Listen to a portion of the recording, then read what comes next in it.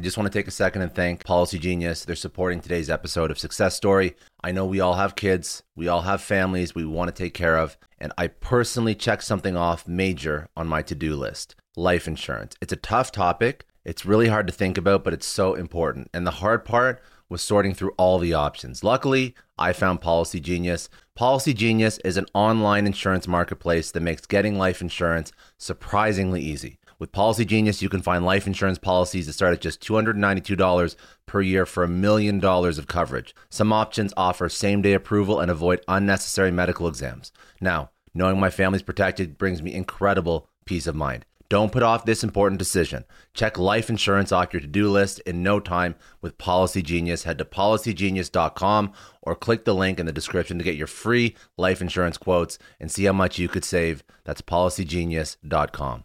Welcome to Success Story, the most useful podcast in the world. I'm your host, Scott D. Clary, and today you're going to hear me on the Cyber Security Matters podcast. The Cyber Security Matters podcast is hosted by Dominic Vogel and Christian Redshaw. They speak about all things business, tech, and of course, cybersecurity. They brought me onto the show. I was fortunate enough to have a chance to sit down with them. We spoke about leadership, why it's important for leaders to show empathy and what true leadership is. We spoke about content. We spoke about predictable revenue. Just a great variety of topics for any small business owner or any entrepreneur or solopreneur. So this is me on the Cybersecurity Matters podcast.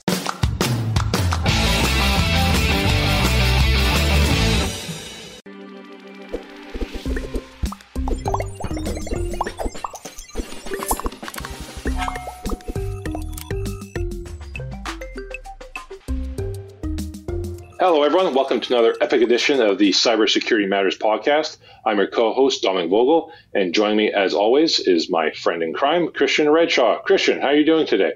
I'm doing awesome. How are you, Dominic? I am doing well. I am missing seeing you, and I look forward to seeing you at some point very, very soon this summer, as well as our lovely production crew as well. But rather than just pining for familiar faces, who is our special guest tonight? Well, we have Scott Cleary, and he is a sales and marketing executive from Ontario, Canada, but based, I believe, in Florida at the moment. He also is a podcast host as well, and the podcast is called the Success Story Podcast, which I have listened to on multiple occasions, and it's very good. So I expect great things from Scott today. Awesome. Well, he's a fantastic individual. We'll take a pause here. We'll bring Scott in, and let's have an epic combo with him. Stay tuned. Let's do it. Scott, all the way from Fort Lauderdale, Florida, welcome to the Cybersecurity Matters podcast. Well, thank you for having me on. I appreciate it.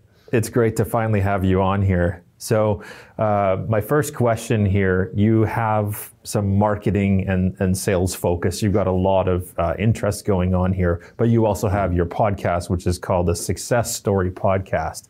So let's start with that. Just quickly tell us what that podcast is, and then I've got a follow-up question for you. Yeah, sure. That's very kind of you to plug the podcast. Podcast first started out discussing things that I do in my career, so interviewing sales and marketing leaders. It's sort of grown a little bit since then, and the way that I draw a parallel from people in the podcast universe, I try and put out content that's Tim Ferriss, but more of a business focus. So I bring in people that can speak about how to, be the most productive you can be, accelerate your professional or your personal life, but also bring in sales and marketing leaders, entrepreneurs, CXOs, and discuss like very tactical business strategies that somebody who is starting a side hustle or somebody who is building their own business, or somebody that is a term that I like to use, entrepreneur, somebody who is very motivated within their own company, can also gain some insights from the show and apply it to, whatever organization they're a part of. So that's the core takeaway from the podcast. That's what I try and get across. I love it. And, I have often wished that Tim Ferriss would be more of a business focus consistently in his podcast. So you're definitely scratching my itch there. I'd rather that he talk less about psychedelics and mushrooms and other weird stuff. doesn't really hit good me. Guess, but yeah, I hear you. So yeah. Thank you for that. Thank you for filling that gap for me. So my question question then, because I've been able to listen to and enjoy a few episodes of the podcast in the past. What has been the biggest, let's say, turnaround story that you have been able to see where, one of your guests has had this crazy background with these insurmountable odds and have been able to overcome and turn their life into a success story? Is there one that stands out for you in particular that you can share with us? I'll answer that question first with a high level takeaway that I've started to understand after speaking to all these individuals that have quote unquote success stories. It could be, and by the way, the definition of success can be in the traditional sense where they've built a big business or they have a great career, or it could just be something in line with they've built something themselves and that allows them freedom, that allows them to spend more time with their family or whatever. So that's the definition or several definitions of success that I like to run with. But the main takeaway that I get from many of the people that I speak to is that they all have significantly difficult stories, obstacles that have stopped them, major failures, and they don't let the failures define them. And the constant theme is the learning from the failure and then overcoming and then iterating and persevering and then coming out on top. Now, there's a variety of these stories. They each manifest in a different way. I'd say that one story that I would say would be the biggest, dichotomy between a very difficult upbringing and then the success that individual's achieved today. Love him or hate him would be Grant Cardone. Grant Cardone had not a impoverished childhood, but he was trouble. He was into drugs. He was not, the person who got like a Harvard MBA and then went on to build like a $1 billion company. But he overcame his own personal struggles. I think he had some family issues as well. And now he's a brand name. He's a known name. He's worth hundreds of millions of dollars. So I would say in terms of from dealing with drugs in his early to mid 20s, I think there was even an arrest at one point, if I'm not mistaken, to becoming hundreds of millions of dollars in net worth. That's probably one of the greatest stories. But I don't want to discount anybody else because everybody else has a story similar to that. They just probably aren't worth hundreds of millions of dollars, but by any definition, they're very successful. So that's something that I've noticed again and again. I think you have been able to have that privileged position of being able to see it's kind of the aggregate of all of your guests and see those common themes, which is so good that you shared that with us. And I agree. Grant Cardone is kind of a love him or hate him guy. But definitely, he's got some good things to say. I was going to remind our viewers and listeners that if they're not following on LinkedIn to follow your content. I know you and I have been connected for quite some time. I always appreciate the terrific, engaging content that you put out there. And one of the things that I wanted to discuss with you was focusing around, I guess, well referred to as modern approaches to sales or modern approach to leadership, namely around where empathy fits in. When we look at old, quote unquote, old school sales tactics, it's not really relational. It's much more transactional. Treating most people as objects towards an approach where we're seeing more common today.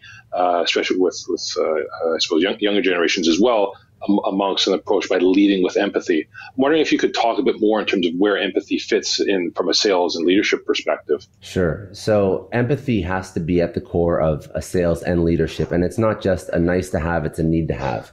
And the reason why it's a need to have versus a nice to have is because if you're leading a team or if you're selling a product, you have to understand that we are closer and more connected than ever before as business units, as organizations, between customers and suppliers, between team members and leaders. And the ability to see the other, to see what else is out there in terms of shopping for new products, or, for example, even shopping around for new companies to go work at. It's in your face all the time and it's easily accessible. The barriers to switch jobs, to switch providers has never been lower. Right now, we can almost most people can now work virtually. Most people in any sort of like knowledge job can now work virtually, which means that they can go apply anywhere in the world. Customers now do 70% of their research on their own before purchasing a product from a company. So that being said, because information is out there, access is available. If you aren't leading with empathy, and by empathy, leading by empathy or selling with empathy, it means that you'll have the employee-centric view or the customer-centric view. You are focusing on what the needs of the employee is or the customer is, and that's what's driving your decisions. That's what's driving everything that you do in your day-to-day.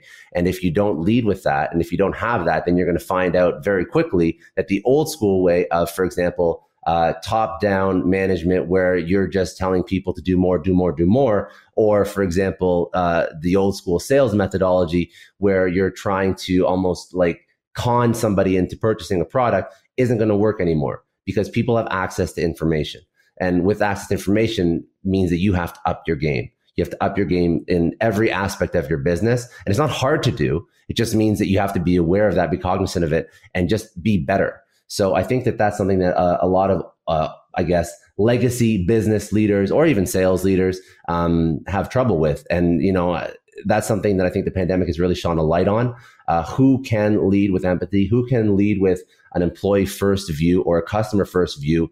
Those are the people that have won throughout the pandemic. Those are the people that migrated their workforce from in-office to remote successfully, and everybody maintained their productivity. Everybody was happy working remote, and everything was it was difficult, but there was still progress versus, for example, a leader who wasn't able to lead with empathy and who didn't have the trust and support of her employees. And because of that, when people went remote, they just slacked off, or they didn't feel like they wanted to contribute anymore. Same with selling to customers. Now you have customers that are losing money. They're losing their own customers, and they have to find budget for your product or service. If you are still trying to push a product or service down that customer's throat, you're not going to be very successful when, for example, they've just let half of their own staff or their own workforce go. So being aware of the driving motivators of the employee, of the customer, that's how you win. And I think that, like I said, like the pandemic really exposed us that was a necessity and a requirement, not just a nice to have, but like I said, a need to have. That's sensational insight, Scott.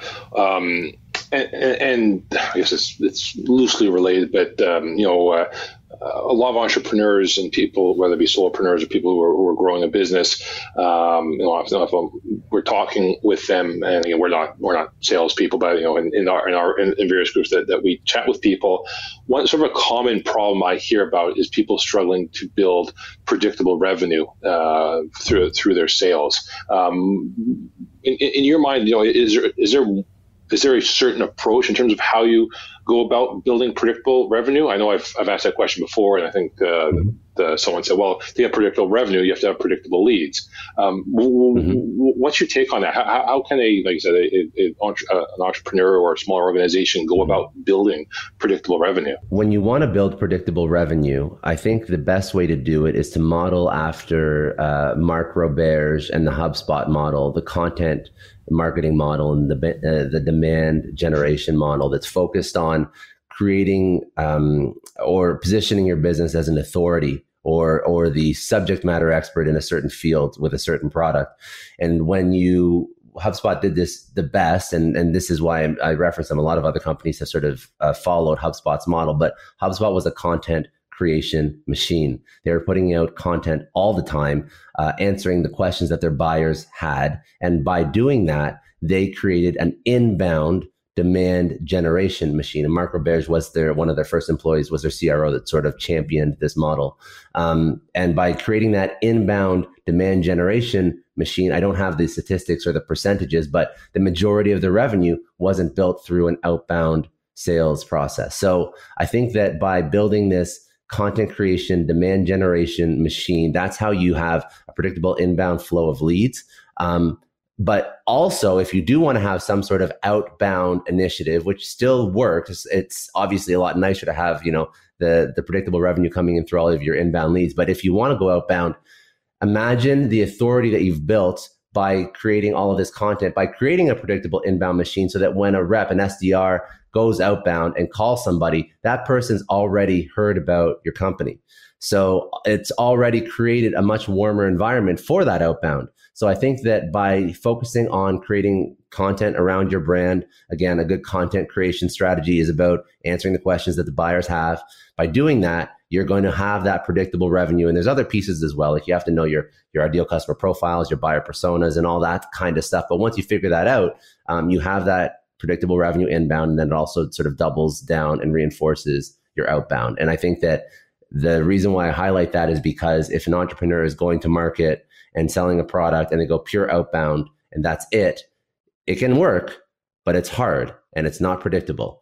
And also, if you're selling a one-time or non-recurring charge service versus a monthly recurring service, you eat what you kill. And after that project's done, you're on to the next one. So it's even more difficult if you have this sort of service or project-based product, or even a hardware product and not like a SaaS recurring revenue product, and you are only going outbound.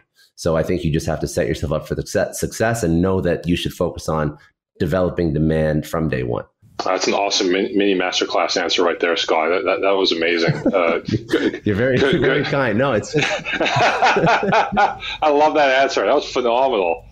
Absolutely phenomenal. Great. Christian, I'll hand the reins back to you there. For sure. So I'm going to continue on this thread, and I'm learning, taking notes as you're talking here. Sure. But Scott, so you have ROI Overload and ROI Overload Academy. So I can tell you just my understanding of it. It seems like it is educational content for sales and marketing. Is it maybe you could tell us really what the essence of it is. Is it a system, or is it just a list of resources that you can access on demand? How does it work? Sure. You're very kind to plug everything I'm working on. Totally not necessary, and like super grateful. So I guess I have a job. So right now I currently lead sales and marketing for an innovation unit within Grass Valley, which is about a 6-year-old company. I got that job because the company that I was working for before that was acquired by Grass Valley. That's my 9 to 5, and I focus on sales and marketing strategy and a lot of the stuff that we just spoke about. Outside of that, I do the podcast, which is also focused on very similar stream as to what I do in my job.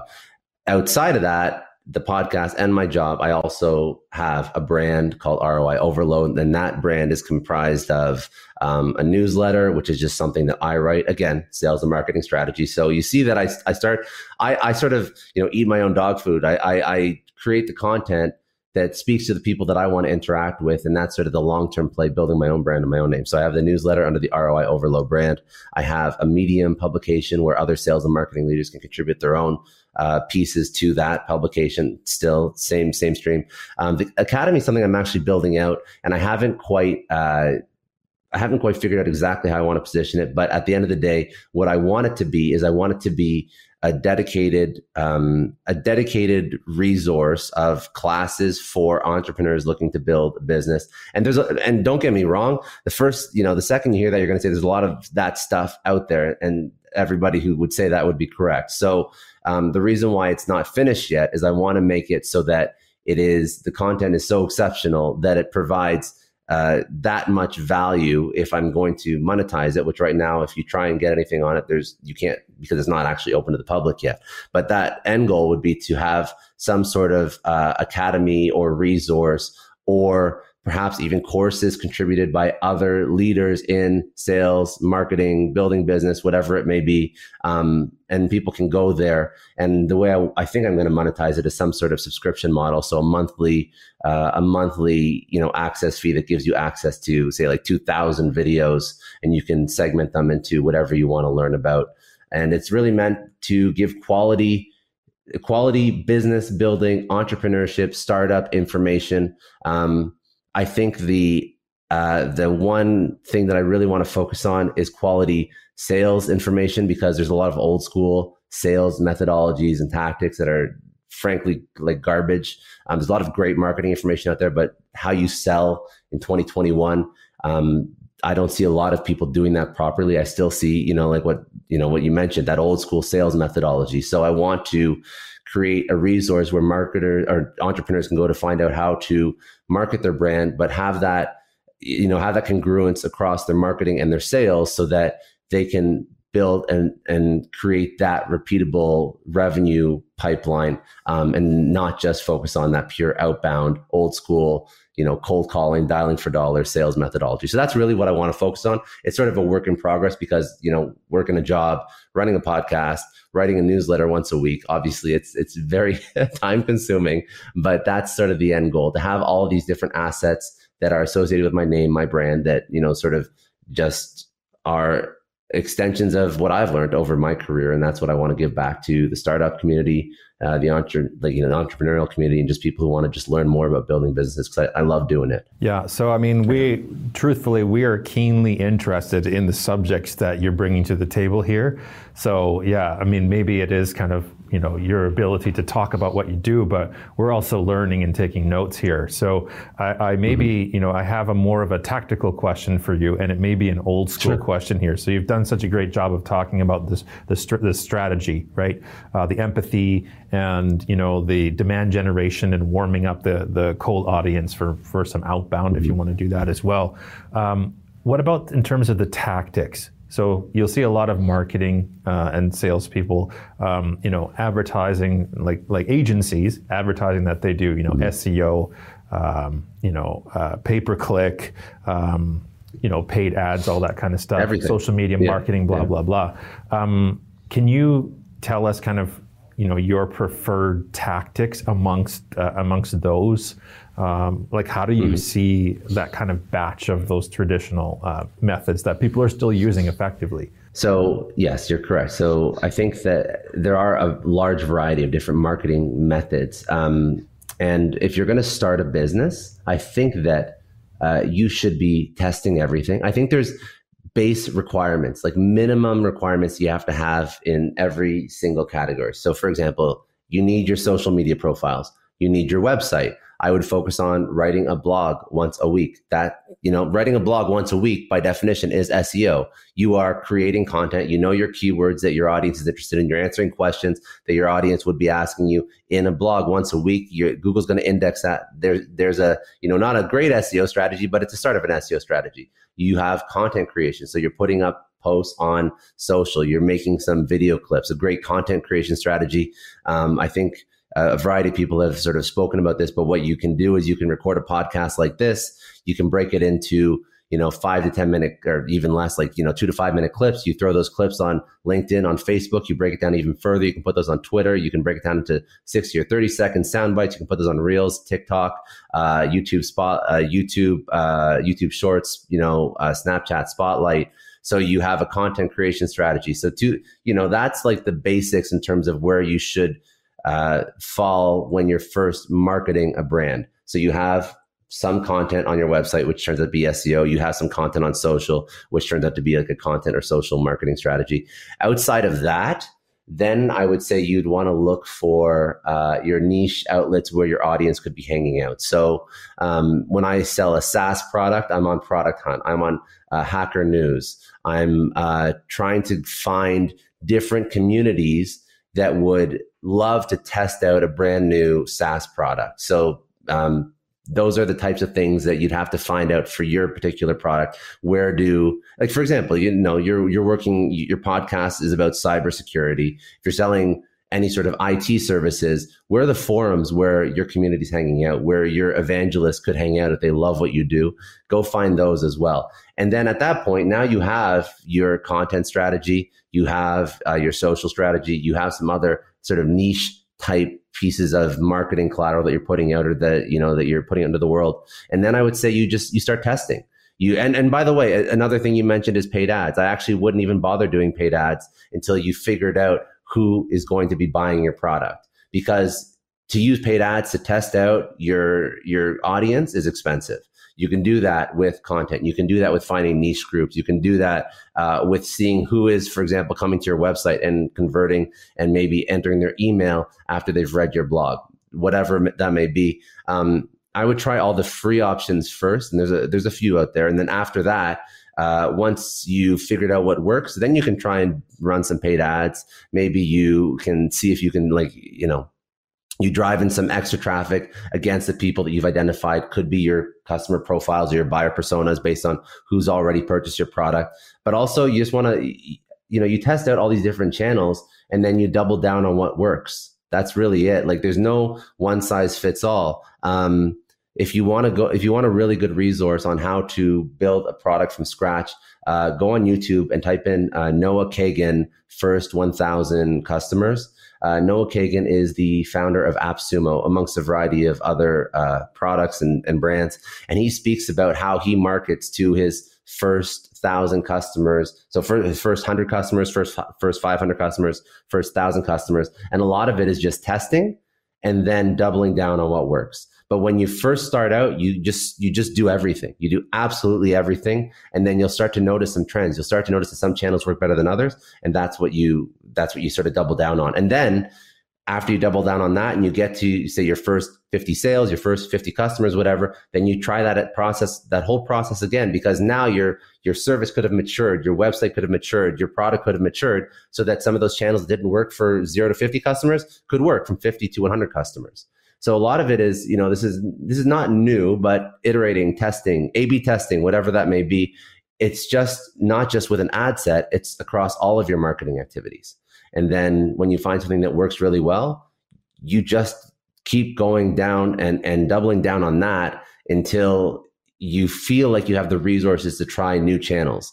But I think what a lot of people do is they try and be excellent everywhere, and they end up being excellent nowhere because they're just spreading themselves too thin. And if they're a bootstrapped business and you're trying to go across every single channel, you're just going to run out of resources, or you're just going to, you personally are going to just be absolutely just way maxed out on your bandwidth.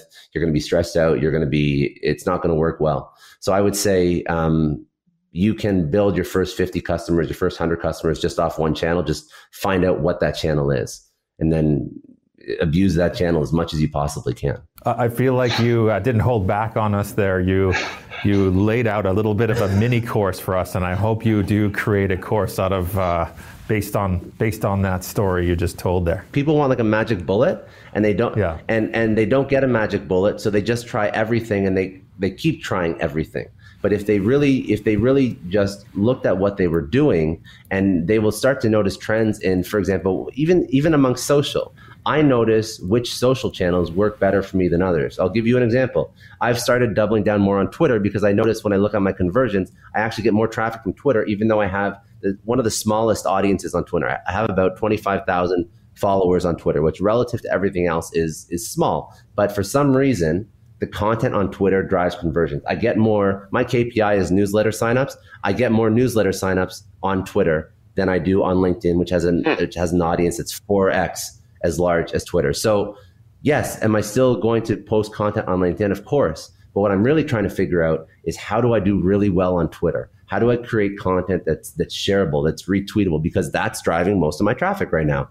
Now, maybe that's not going to be the end all strategy, and I have to reevaluate in a month or 2 months. But that's something that you just have to be cognizant of, and just look at the numbers and then figure out and learn from. I guess one more point I'll make on that is, if you want to learn how to do a particular channel very well because you notice that your first effort is yielding some results, just study people that have done it before. Like, I have people that I look at. So Matthew Kobach for Twitter is somebody that I look at for great Twitter content. For LinkedIn, I look at Justin Welsh for some of his his LinkedIn content. There's a marketer, I can't remember her last name, but her first name is Mary, and I can't remember her last name, but she puts out a whole bunch of stuff. She's built a great community on Facebook, if you want to really build a Facebook following. If I look to content writing and blogging, I look towards Seth Godin. Seth Godin is the person I try and study and figure out how to write like Seth Godin. So you just figure out what works, and then you study the experts in that particular field and learn from them. And it's not like when you say it sounds obvious, but common sense isn't common. And that's really all you have to do. I can honestly say that you just came in here and absolutely smashed one out of the park. Like, that was a hell of an episode. Like, I know this is one Christian and I are going to be talking for many, many months to come. Like that, you absolutely crushed it. We're so grateful you came and joined us today. You were a rock star. Thank you very much. Thank you, man. I appreciate that. That's very kind of you. Well, I'm happy I was here. I hope you got everything you wanted. And I know it was a shorter one. It was only about like 25 minutes, but that was really fun. It was a lot of fun. That's normally what we aim for. Okay. So we try to. That's my attention span. So, Chris and I, we'll take a brief pause here, and then we'll be right back to wrap up today's episode. Well, that was some mind-blowing awesomeness there. Scott really brought, and as I mentioned in the episode there, I thought it was a mini masterclass on sales and marketing there. Dying to know what one of your key takeaways was from that conversation. For sure. Really, our show time slots really didn't do justice to what Scott was delivering today. I wish we could have gone on for another at least 30 minutes there.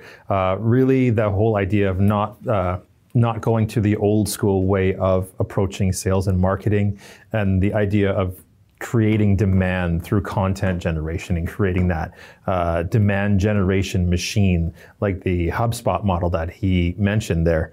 I think that is a really good illustration of how, us and others listening can really model their business development efforts after. Yeah, couldn't agree more, Christian. Again, it was a brilliant conversation. Scott just had so many gems. I'm going to have to re-listen to it probably a dozen times to get all the good notes from that. But I loved how he was talking about empathy in sales, empathy in leadership. He really, I think, epitomizes modern sales, and definitely someone worth following and learning from. And again, we come to that point of the show where I always want to make sure we extend a special thanks to our loyal listeners and viewers for carving out a special time out of their week to spend some time with us. Thank you as always for supporting the podcast. I do want to make sure that I remind everyone to check out previous episodes of the Cybersecurity Matters podcast on our YouTube page, as well as on your preferred podcasting platform. But until next time, be well, be safe, and we'll catch you next time on the Cybersecurity Matters podcast.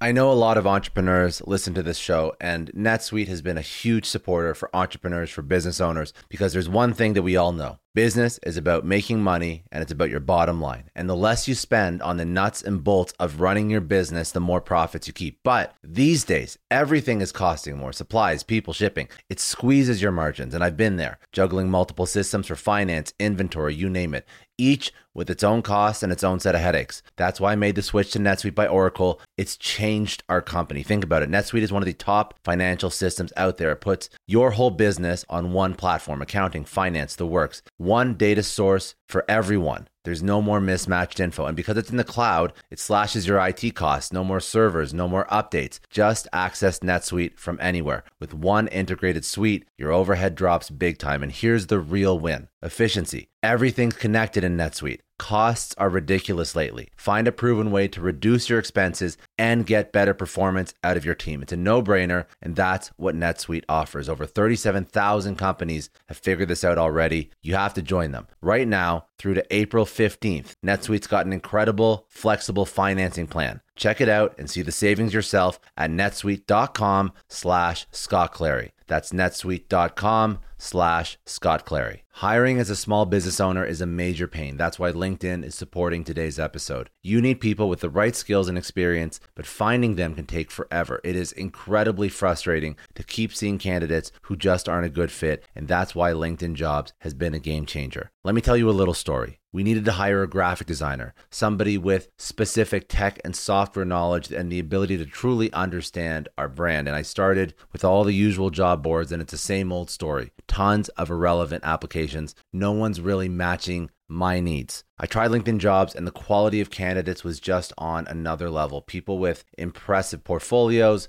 relevant expertise. I finally felt like I was interviewing the right people. That's truly the power of LinkedIn's massive professional network. You're tapping into this huge pool of talent you simply wouldn't find on other sites. It's about finding those niche candidates you actually need. And with the right people in front of you, hiring becomes a breeze. Did you know that 86% of small businesses find a qualified candidate on LinkedIn Jobs within 24 hours. That is how well their system works. Honestly, do yourself a favor and try LinkedIn Jobs next time you're hiring. You can post your job for free at linkedin.com/excellence. That's linkedin.com/excellence. Terms and conditions apply, but it's definitely worth trying out. I don't know about you, but the idea of being harassed, scammed, or even worse, all because somebody found my personal information online, that's terrifying. Our political opinions, our addresses, even stuff about our families, it's out there for anyone to grab. And did you know that data brokers are allowed to sell information on over 98% of Americans? It's scary stuff. That's why I've partnered with Delete Me. I personally use Delete Me. They're a big friend of the podcast because I put myself out there online. So safety is a huge concern. It's really scary how easy it is to find someone's details and information, but Delete Me creates a layer of protection that we all need. You tell Delete Me what you want gone, and they make it disappear from those sketchy data broker sites. And Delete Me doesn't stop. They constantly monitor the web to keep your information off those lists. It's like having a privacy watchdog that never sleeps. You need to take control of your data and keep your private life private by signing up for Delete Me. They're giving a special discount for all Success Story podcast listeners. Get 20% off your Delete Me plan when you go to joindeleteme.com/success and use promo code success at checkout. The only way to get 20% off is to go to joindeleteme.com/success and enter code success at checkout. joindeleteme.com/success. Hey everyone, I just want to take a second and thank the sponsor of today's episode, Heaven Hill Bottled and Bond Bourbon.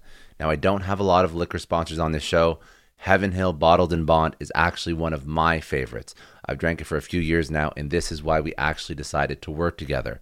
Heaven Hill Distillery, family owned since 1935, is a great entrepreneur story too. So there's 5 brothers. They filled their first whiskey barrels back in 1935, and their legacy still lives on today. Heaven Hill Bottled and Bond is aged over 7 years. That's 3 more than required by the Bottled and Bond Act of 1897. This means the best quality, the best purity, and the best consistency. This is not just average bourbon. It's the winner of the double gold medals at multiple 2023 World Spirits competitions, and they've won the very prestigious Triple Still Award. It's a very big deal in the liquor and bourbon world. Heaven Hill Bottled and Bond boasts an exceptionally smooth oak flavor, while its aroma offers a sweet blend of caramel and smooth vanilla. If you love bourbon, you need to try Heaven Hill Bottled and Bond. Available nationally, look for a bottle at your local store. Heaven Hill reminds you to think wisely, drink wisely. Think back to your last few days in the office. Did any of them leave you feeling really accomplished? Not the kind of day where you're running around like crazy, but where you've made real progress on something that matters. Because being busy doesn't always mean being productive, and I bet we've all been there. And maybe it's time to rethink what it means to get things done. Today's episode is sponsored by Belay, and what they help you do is, instead of getting sucked into emails and to-do lists, they help you delegate tasks and focus on big goals. They can connect you with top-notch US-based talent who are ready to take on those time-consuming tasks that bog you down. Let's be real. There are way more important things you could be doing than bookkeeping or wrangling a packed inbox. They have virtual assistants to handle all of those pesky administrative tasks, or accounting professional to take care of all your financials. But here's the best part. You don't have to waste weeks searching for the right person. Belay's personalized matching service works quickly, sometimes matching you with the right talent to take stuff off your plate in under a week. Are you ready to try a different way of working? Check out Belay's list of the top 25 things you can delegate to a virtual assistant. It might just change your business and your life. Text SUCCESS, that's SUCCESS, to 55123 to get the list and to start transforming your to-do list with Belay.